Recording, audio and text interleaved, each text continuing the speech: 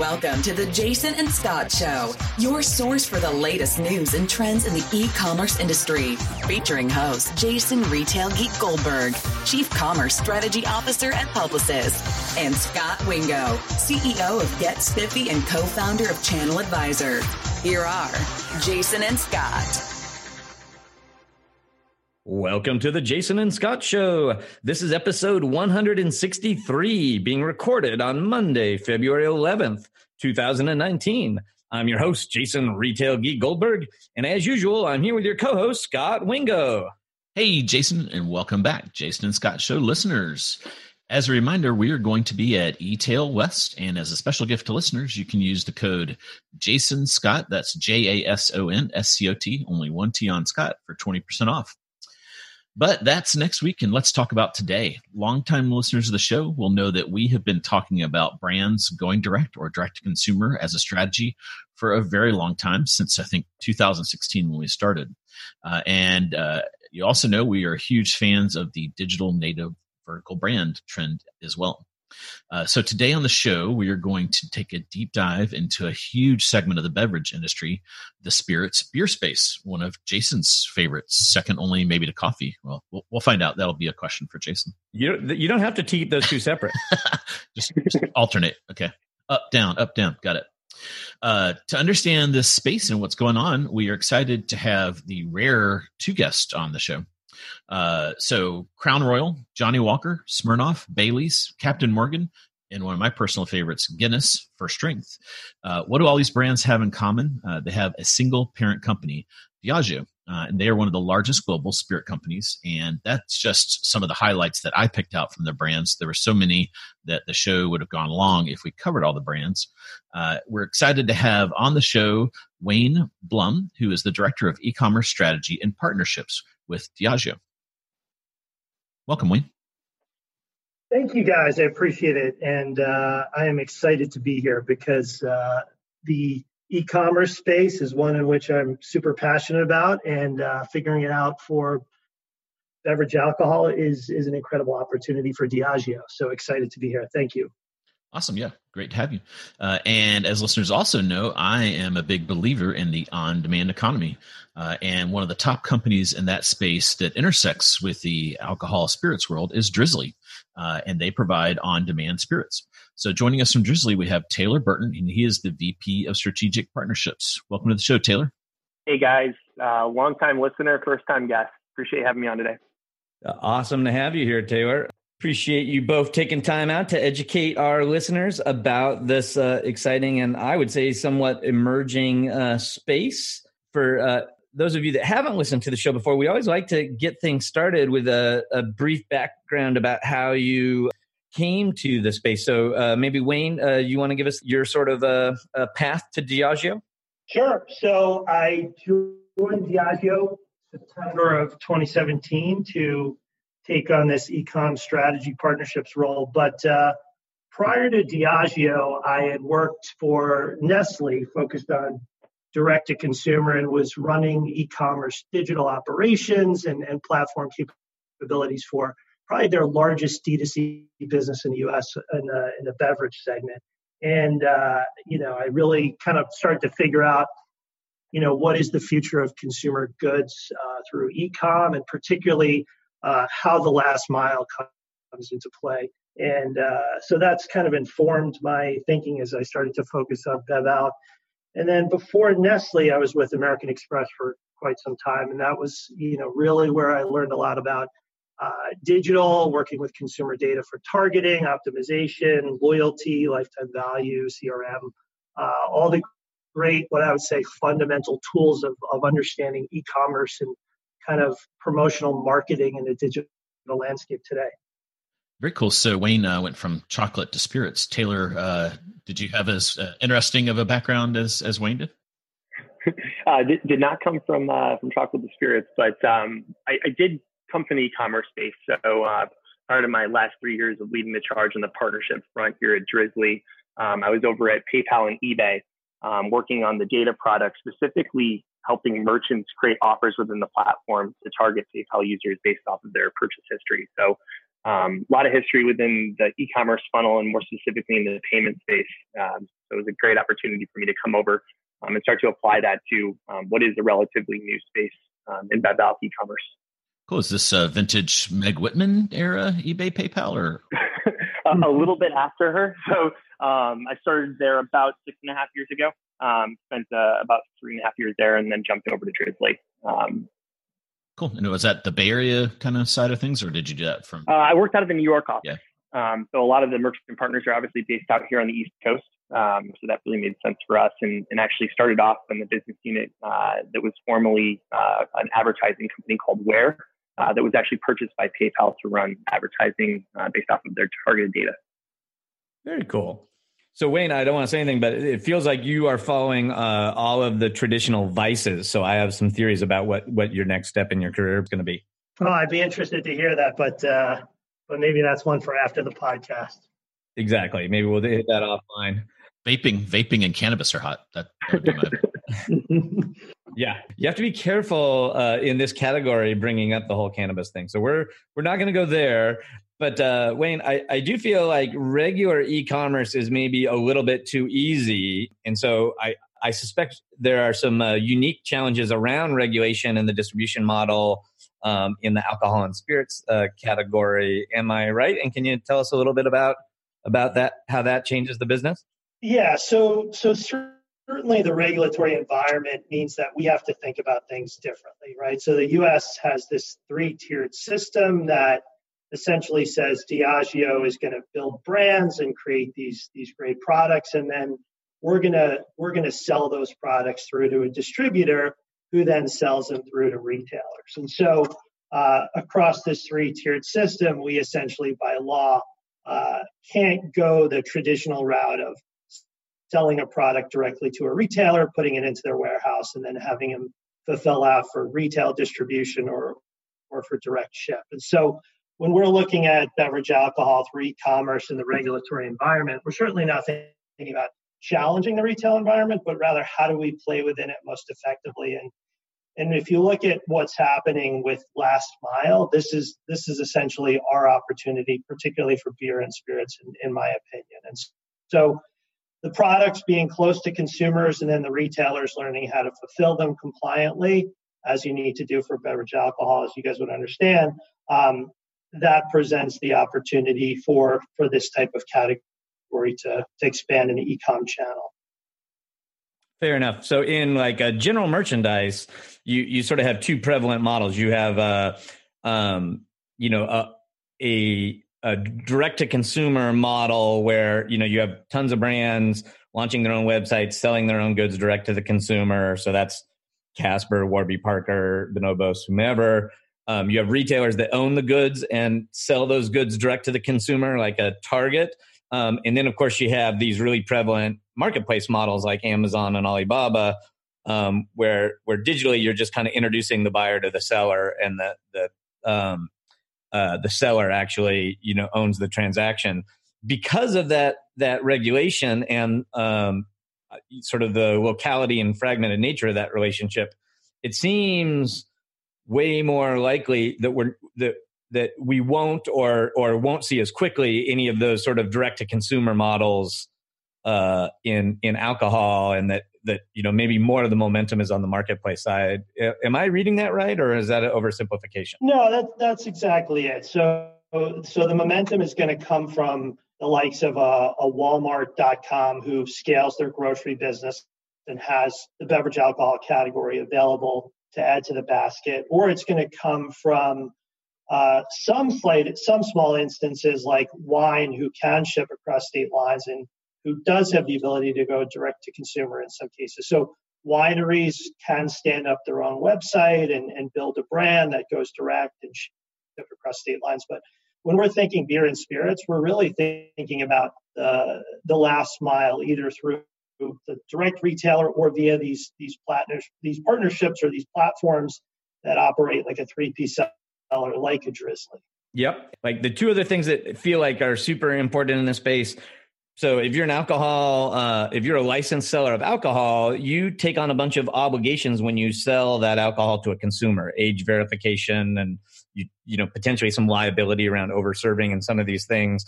And so if you have a liquor license and you sell online, you still have those same obligations. And so it maybe makes things more risky or more messy to outsource some of that last mile to a third party, because you still have those liabilities attached, and you could potentially, you know, be at risk for significant regulatory fines or even the loss of your liquor license.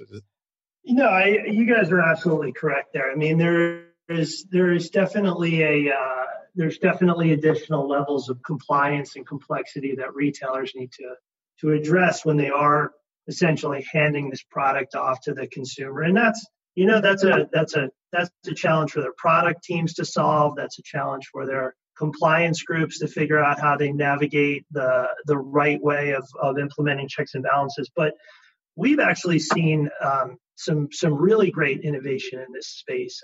You know, think of companies like an Instacart who do hand off the product, and they do have the ability to age gate at the front end. So they present the terms and conditions and ask the consumer to validate that they're within the compliant age to purchase. But then they also can scan, you know, at handoff to the consumer on something like a phone and validate that this is their driver's license. So we've actually seen really good progress in the age gating and the product management side of this business, so retailers can start to test and expand into this category. Awesome. I'm excited to hear more about that. And then one other follow-up, it also seems to me like, as with any new product category, like consumer demand and sort of smart marketers are maybe ahead of the regulatory bodies a little bit, and so it's not always 100% black and white what is or isn't permissible in any locality, and so it's not even as simple as here's the rules that you have to follow them and you'll be fine. Every provider has to sort of make their own determination to their level of risk in whether they're being completely compliant or not, right? And so you could imagine big companies have more to lose and therefore are more risk averse than maybe some, you know, super small startups that aren't well funded or those kinds of things. Is that also true, or am I imagining that piece? No, I think that's absolutely correct. I've seen a lot of what I would say kind of ambiguity in some of the language around what are and aren't the rules. Look, in this business, everything is kind of driven down to the local, the state level, or even in some cases, the local level. You have dry counties, for example, that, you know, someone like a Shipt or an Instacart may need to solve for in terms of, can we make this product available in this zip code? And if someone's ordering it outside of the zip code, you know, what are the rules of using various types of digital media that were never thought about when, you know, these laws and regulations were put into place many years ago. So we're definitely in a bit of uncharted water, or sort of unmapped territory to some extent. But at the same time, I think consumers are kind of voting with their wallets. They're showing that they love the aspect of convenience. They want the ability to access the full basket, and they want to be able to take what they traditionally purchased in an in-store traditional retail environment and replicate that for full basket delivery. And so we think that if you follow the rules, if you understand the local laws, and then you get creative around how you find new ways to serve the consumer, that, you know, some of this stuff will become more clear, and you know, the category will find its way there, just like every other complicated category has found its way to the digital or e-commerce channel over time. So Taylor, now that Wayne's given us this good overview of kind of this 3-tier system, tell listeners, how does Drizly inject into there? So we've got the brands, distributors, and retail. Where do you guys fit in? I saw on the site you're in 101 cities, so I'd love to know more about how you've scaled so quickly. All those kinds of questions I'd love to hear from you. Yeah, well, I mean, I first would start off by saying it wasn't as quick as we would have liked it to be. So we've been at this for, you know, well over 6 years at this point. And I think cautious and controlled growth is really what you've seen out of us. I think it's important that, players in our position, specifically a category leader, and early to the space, are really asking for permission before going ahead and diving in and doing things that might be in a regulatory gray area. And that's, in large part to not only keep the Drizly business safe, but also the retail partners on our platform as well. Retailers at the state and local level have been taking phone orders and even their own online orders for a long time. Making and executing a purchase, via an app like Drizly, is really no different from a compliance perspective than it is a person walking into a store and showing an ID. So all of those same rules will still apply. When you look at our model, you're looking at a marketplace, right? We're that software layer that is simply allowing a customer to shop for that commodity good, in this case, alcohol, at their local level. And what we basically do is integrate with the retailer's POS. We leverage Braintree as a back end to take the credit card payment from our Drizly consumer and pass it on to the actual retailer itself. And then the retailer is actually the one making the fulfillment. So typically that's a W-2 employee of a retailer. In some states where it's compliant, we have third-party integrations set up that the retailer can manage, whether that's a Postmates or a DoorDash or whoever it might be in the future. And essentially the consumer is owned by Drizly and controlled by Drizly. And then the actual handling of the alcohol and store housing and ultimately shipping of the alcohol is handled by that retail partner, as is the cash. Does that answer your question? It does. So I imagine you've got to integrate to the point of sale system. Is that so you can pull inventory, and then those point of sale systems, as Instacart has kind of painfully found out with grocery stores, they are pretty archaic, and they don't even have like graphics and images and consumer friendly descriptions. How heavy of a lift is it for a seller to implement Drizly? It's not a heavy lift as it used to be for the actual seller. We're integrated in over 200 different POS systems. We've seen anything from an analog system, from an analog system all the way up to your most state-of-the-art cloud-based point of sale systems. So the roadmap's there. We can onboard a new retail partner in about 24 hours if they have a cloud-based system. It used to be a big challenge, but we've done the groundwork again over the last 6 years to make that process as painless as possible for our partners. But the reason why we do, really require that integration is because when a customer's shopping and they, click on a product and cart that product and then go through the process of checking out, it's not a great consumer experience to get to the end of the journey and say, hey, you know what, bud, I'm sorry, there's no Captain Morgan available for you because your store doesn't currently have stock. So having that really clean, crisp integration on the POS side is absolutely a key to Drizly's success. Cool. And then, so give us some characteristics of these sellers. Are they restaurants? They're convenience stores? They're, here in North Carolina, we call them ABC stores. So there's like this legal, you can't even like have retail for certain spirits. What's the profile of the stores on the platform? So it's a lot of local retailers, right? So the folks that are typically competing with the larger chains. With that said, we do have, quite a few mid-sized regionals on the platform. And as Drizly has scaled over the last 2 years, especially, we start to see larger partners jump on the platform, primarily because of the amount of volume that Drizly as a platform has driven, and really that we've kind of anchored ourselves as the go-to spot to buy and shop alcohol online. So we expect the profile to shift a little bit, as we continue to grow and scale. But our platform is an open platform, right? So we want all of the retailers to come on board. And that's really what keeps our marketplace model moving, right? The more selection we can offer our consumers, the widest array of price and ultimately delivery methods is going to make that shopping experience just that much better for an end consumer. And at the end of the day, the best shopping experience typically will win. And that's what I think that we've created here at Drizly. Cool. One of the things that I'm a big Instacart user. One of the things they've kind of had an interesting challenge with is price shopping. So let's say I'm looking for the cheapest Coke Zero, and I, make it very hard to kind of like switch between stores to do that, because that's what stores don't love. If people have, if you have 8 stores with the same SKU, how do you handle that experience? We're going to show them all, right? We want to leave that choice ultimately to the end consumer, but it's not just price that we found our consumers are shopping based off of. It's also how fast can that delivery be? What type of rating does the retail store that's providing that price provide? So they have a higher score or a lower score. And then also other factors like store hours, et cetera, are going to start to play into that ultimate selection. We've also found that a lot of our, local consumers will, have a store that they like to shop to. Maybe they go there in person. They want to continue doing business with that store, whether that's in person or online. So a number of factors are ultimately driving that. But I think that, the point that you're hitting on, the difference between the way Instacart's running their model and what we are doing here at Drizly is really offering a wide array of choice and selection and really not trying to funnel a user down a specific path just based off of price. Cool. One thing I've noticed on the platform is most of the sellers advertise 1 hour delivery, which is pretty impressive. Is that the market at work, or is that a guideline you guys give them, or is that kind of the standard in phone orders? It's a great question. We used to really shy away from saying 1 hour delivery. We didn't want to be lumped into this just purely on demand kind of world, but it's something that's becoming table stakes, right?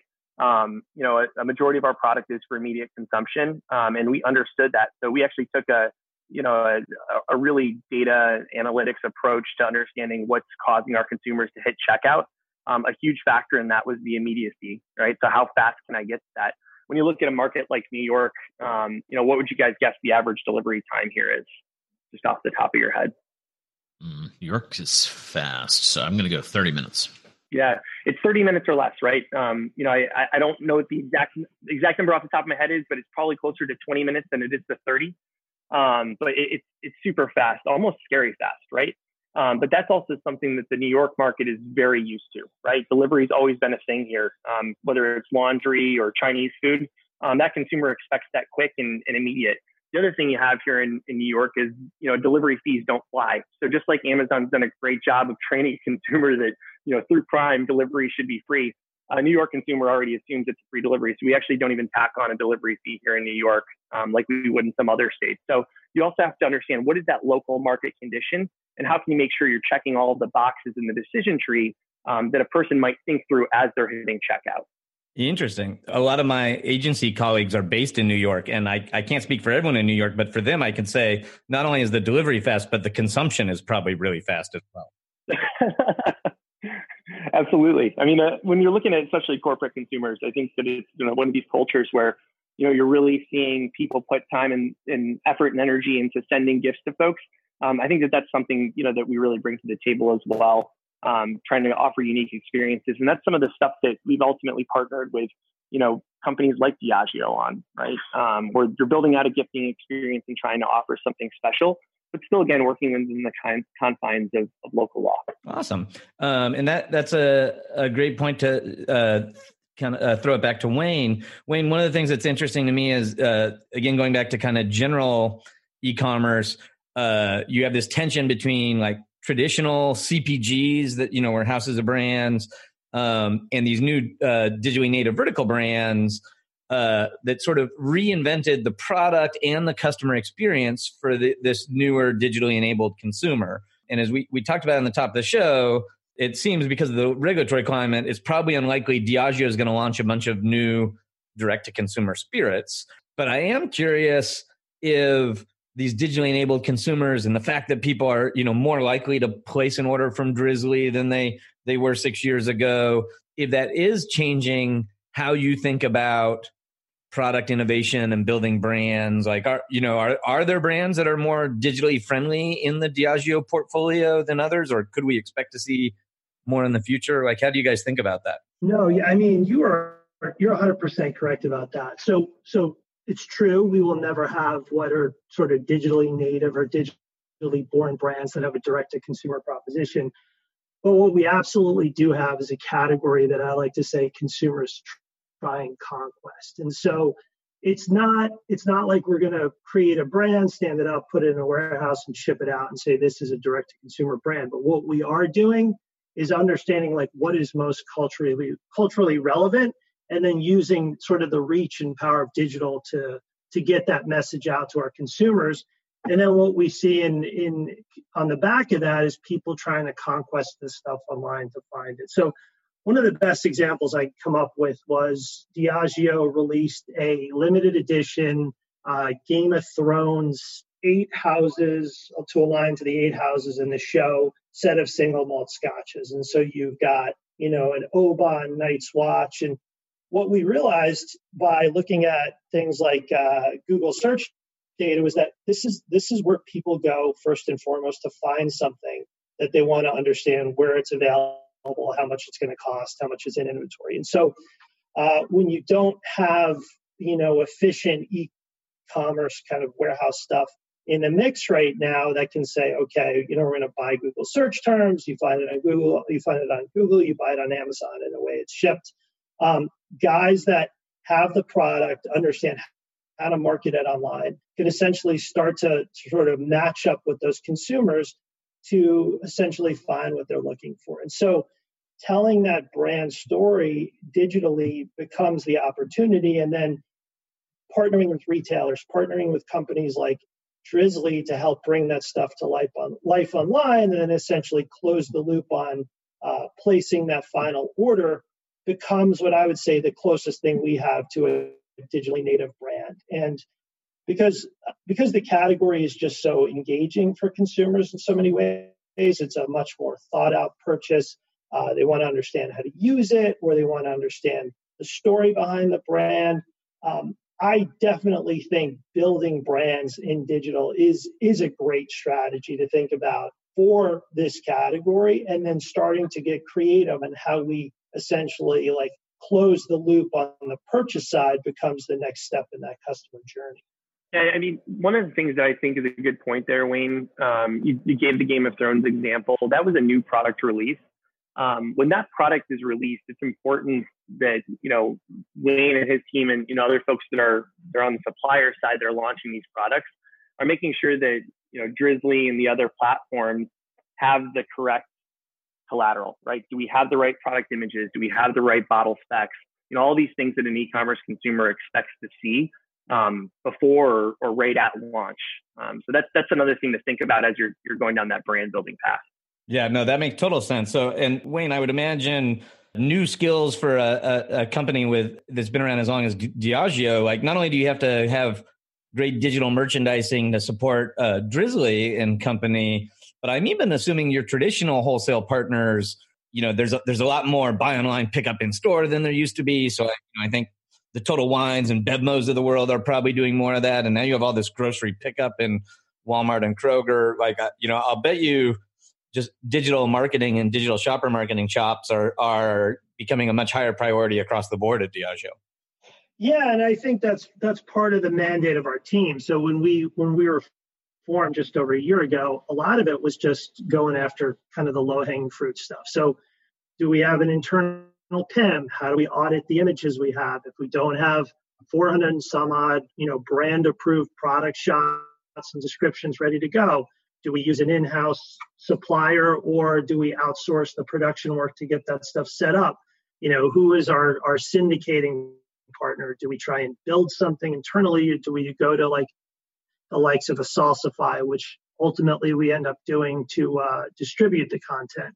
So we realized just showing up in the most fundamental ways was incredibly important for us in the sort of phase one of this journey. Once we got that in place, then you're absolutely right. It starts to become this more ideated space of how do we think about marketing on the back of this content, now that we know we can trust that the content is of a certain caliber and quality to syndicate to the retailer. It's not an easy conversation to have with any national retailer or any regional guy, if you will, if they come back to you and say something like, well, we don't even have product images and descriptions for your brand, so I don't really know what we can start to do for e-commerce here. And that's been the journey for us to date, and that's and I think that's a similar journey to most of what CPG companies have gone through over the last 5 years. Is you want to do something aspirational and you want to go big, but there's just a ton of work to do when it comes to establishing your brand presence online correctly, effectively, and then at scale. So, you look as good with Walmart.com or an Amazon as you do with, a Kroger, a Meijer, and Albertsons, and anywhere else your products are available in some type of online catalog format. Taylor, over on the Drizly side, I saw you guys recently raised a round of $35 million. That was good. Hopefully you got your fair share of that. And then that's, I think, according to Crunchbase, that says you guys were up to 70 million total. So there's clearly, must be growing very quickly to get that much venture capital, and there's demand for your service. We had Deloitte on the show several times talking about what they call the bifurcation, where the U.S. is split into kind of the value-oriented consumer and convenience-oriented consumer. I know at my current company where we do on-demand car care, we've been just surprised by some of the things we've seen there. I'm curious, what have you guys seen, and kind of how do you think about your, I guess it's your seller's customer, but I'm sure you guys see all the data and hear some interesting stories there. I mean, at the end of the day, the consumer is a Drizly consumer, to be clear. So we're doing all the work on, customer acquisition, et cetera, to drive the volumes for our local retail partners. That's one of the big value layers we provide outside of the software.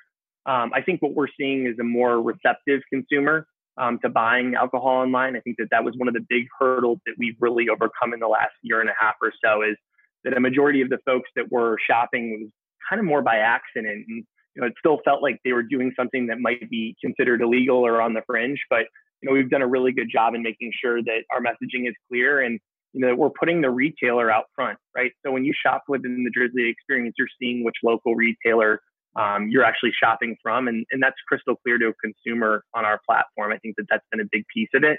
But still, lagging the general, mass grocery e-commerce, by a significant percentage still. We're still looking at below 2% of total bev alcohol sales. But, by building groups in Diageo like Wayne and his team have done, I think that kind of shows the importance from a category perspective of where alcohol e-commerce is headed, if that makes sense. When I start to look across the ecosystem of, who's going to be a core Drizly consumer, it's who you'd think, right?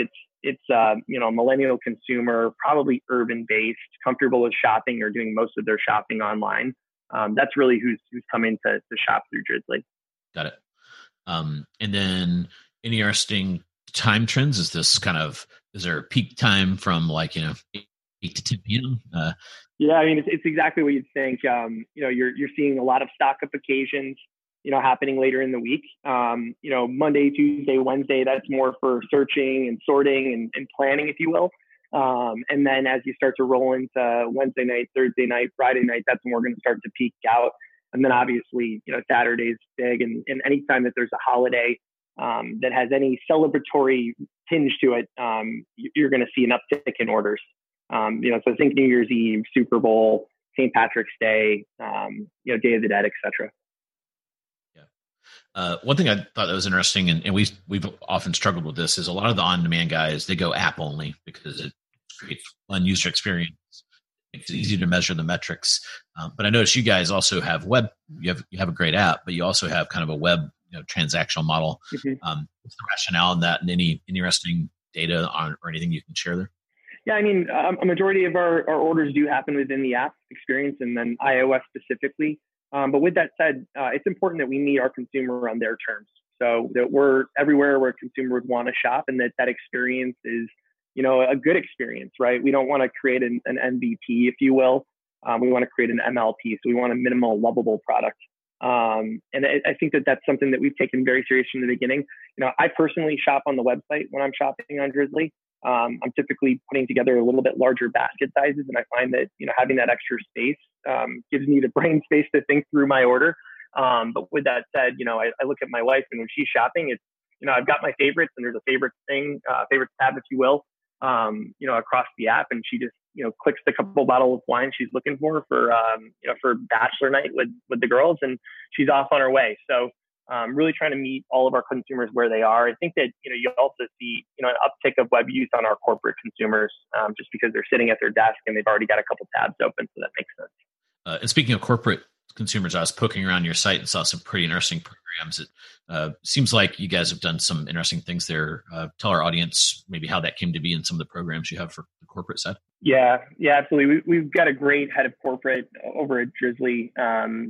Tim has done a phenomenal job of building that practice out for us. It's an area that actually took us a little bit longer to really take a deep dive in. We've always had corporate customers, but we, admittedly haven't invested in a way that, would show that we really cared in corporate until really this latest round of funding. So I think that what we've tried to do to date is really white glove the service for our corporate customer. It's obviously a larger order. There's more logistics involved, whether it's coming through a docking bay or whatever it might be. And typically when you're also ordering for that corporate consumer, you're not scheduling it for an hour later. You planned a little bit in advance, and you want to make sure that you really hit that delivery window, because when a happy hour in an office is taking place at 6:30, they mean 6:30. They don't mean 7:30. So those are all important factors. I think that you mentioned this when we were chatting prior, but we also have taken the opportunity to make some partnerships with some other folks out there. You mentioned the Buddy Fridge. We power that on the back end, which is a great way for offices that have this cooler unit within their office to automatically reorder their favorite beers online. But doing a lot more in that space. And I think that from an integration perspective, you can expect to see more and more of that stuff happen as Drizly becomes, again, synonymous with alcohol e-commerce.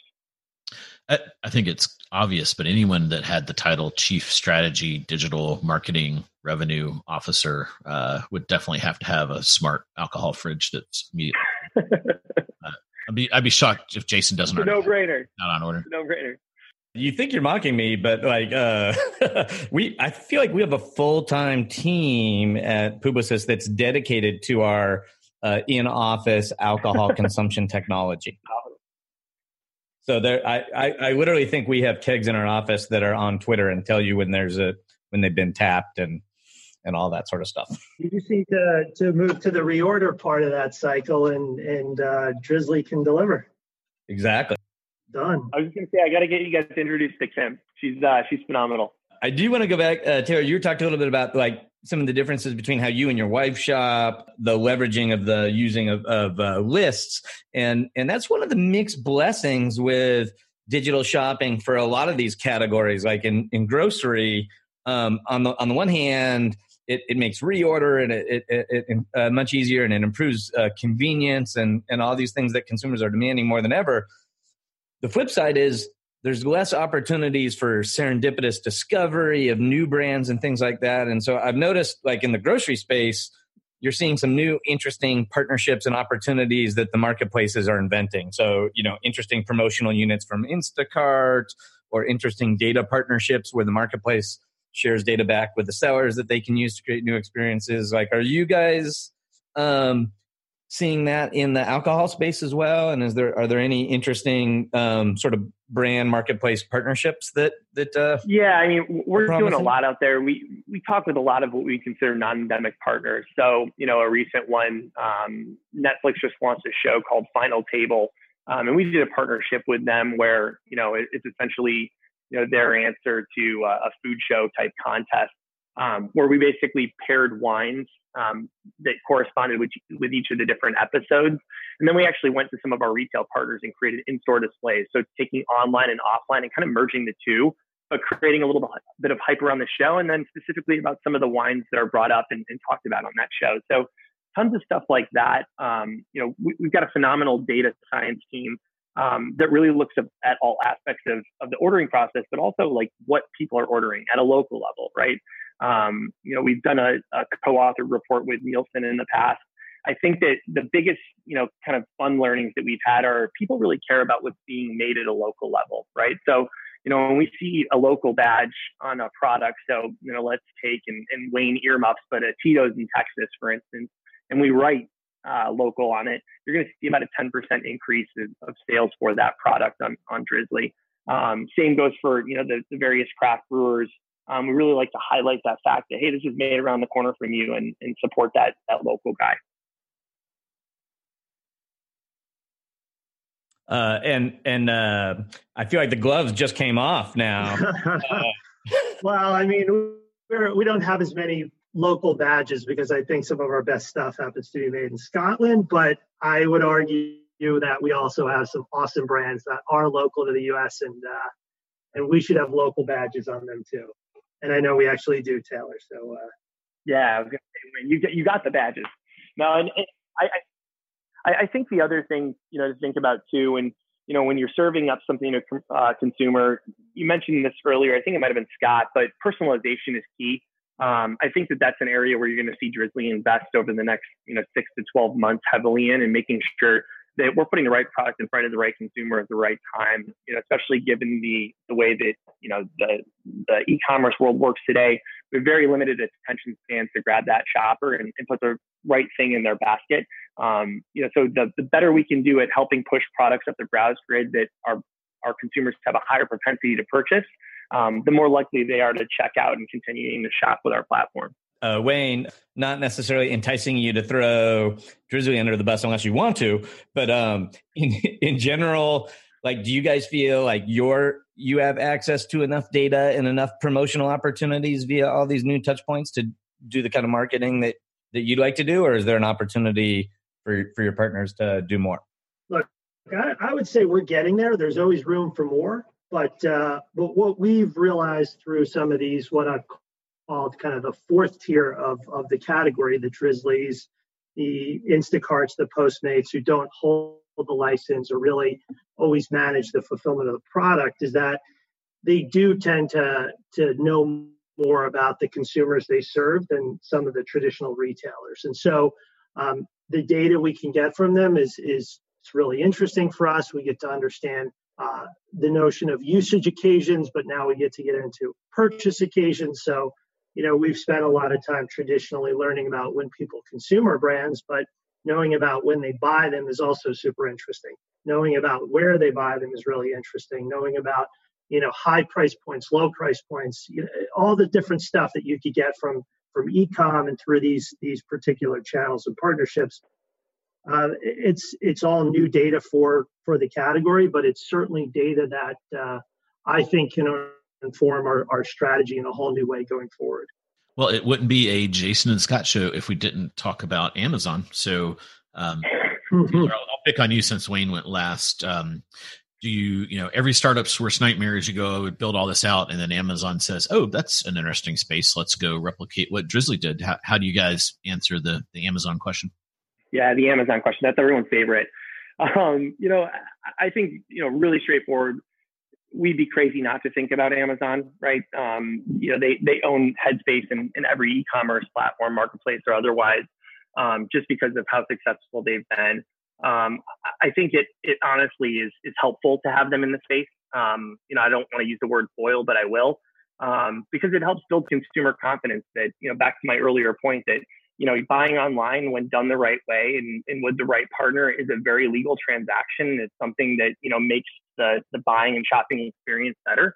I think that where we've got an advantage is really in our marketplace, right? So our ability to show, to your point, up to 8 to 15 different retailers in a single location with that same commodity product, and then allowing a consumer to shop based off of what characteristics of that retailer are the most important to them, whether it's price, selection, etc. And I think that what we've also really proven, and it's been one of our biggest moats too, is this is a highly regulated good, right? And Drizly was built at its core to handle the support and sale, right, from a software perspective, of a regulated good. So I think that just slapping on an alcohol category, that's why you haven't seen massive numbers out of Instacart and Postmates and some of the other companies out there, because it's not just that, right? It's a very different shopping experience. I'm not talking about the bottle of wine that gets thrown into a shopping cart that, I might drink half of and cook with half. I'm talking about the alcohol specific driven sale. And I think that that's going to be our advantage now and again, moving forward, especially as we start to grow out our national retail presence. Yeah, I mean, Amazon is testing this category, and we talk to them, and they do have availability through Prime now in Seattle, through Fresh in Illinois, through Prime now, I believe, in Sacramento, and Southern Cal is coming, from what we understand, soon. Where Amazon has an opportunity to get better, to Taylor's point on this, you can't just add one more category and expect it to be successful, is the proposition that consumers looking for when they go to a liquor store is, it's obviously price is important, but really selection. And so, the Prime Now facility where they're fulfilling out of doesn't always have all the space that I think they would need to present a wide enough assortment, including various sizes, right? Some people want 175, some people want 375s, big bottle, small bottle format. That's a challenge logistically that I think anyone needs to overcome, including Amazon, to really build out an interesting proposition for spirits online in particular. And I think Drizly's done a great job of it.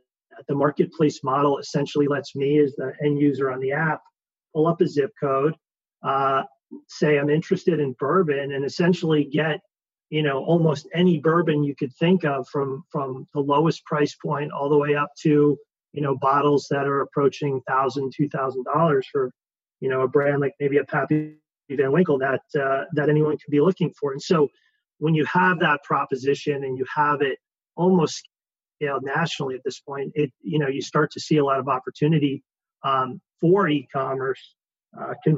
Conversely, when you're operating at a very local level like Amazon or most of the retailers are right now, you've got to think through that. How do you essentially provide that assortment that people are looking for, but also let people come into the top of the funnel at any sort of scale and efficiency to make this thing work, like you could do with, say, a diapers or any of the more traditional goods that are available ubiquitously everywhere. Yeah, and to the Drizly point, I can't think of an example where Amazon's done 200 friendly integrations with point of sale systems, and then like Amazon Pay hasn't had a lot of adoption with retailers because everyone's kind of like hey, this feels really weird having Amazon kind of in my store. So in some ways, their scale I think can hurt them because they're not gonna. It'll be very hard for them to build a network of partners like you guys have. Everyone Yeah, I mean, when you look on Prime now, I think the experience for some of these third-party sellers, including Whole Foods, which is treated like a third-party seller, does have some opportunity to optimize the way it's presented. And then, I know for our category, there's a lot of price sort of disparity. So I think consumers would expect someone to see the price options, but then also understand why there are these different prices presented to them. So certainly a challenge that Amazon, I think, would need to address or think through a little bit more closely as they look to scale in something like a 3P model. Totally agree with you. Yeah, and then the big thing that's happened in more mature, meaning higher adoption categories, is now Amazon's competing themselves with private label, right? And do you guys worry over at Diageo about Amazon Basic Beer and Amazon Basic Vodka?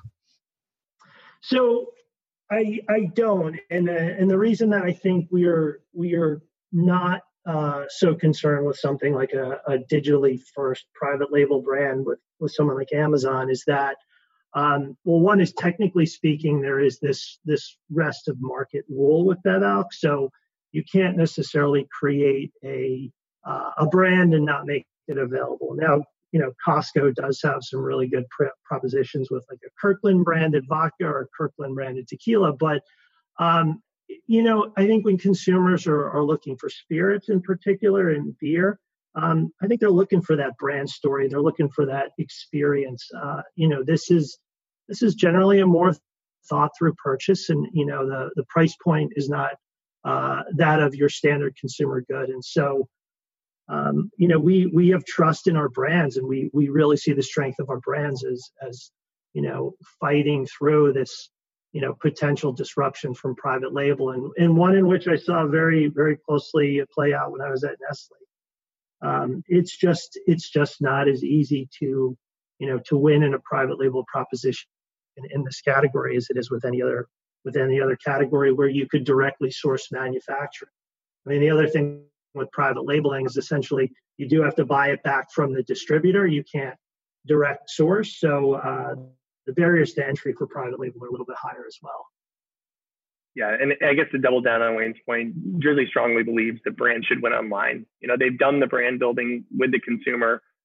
They've brought them down the path. I think that the kind of one big point specifically within the e-commerce world is they need to continue to prove that value prop and why that brand stands out and should be shopped for to that e-commerce consumer as well. So, some of the traditional channels that have always worked should be also augmented with some of the things that Wayne and his team are doing to really build out that e-commerce shopper and make sure that they end up being, a Diageo end consumer or an Anheuser-Busch or a Gallo consumer.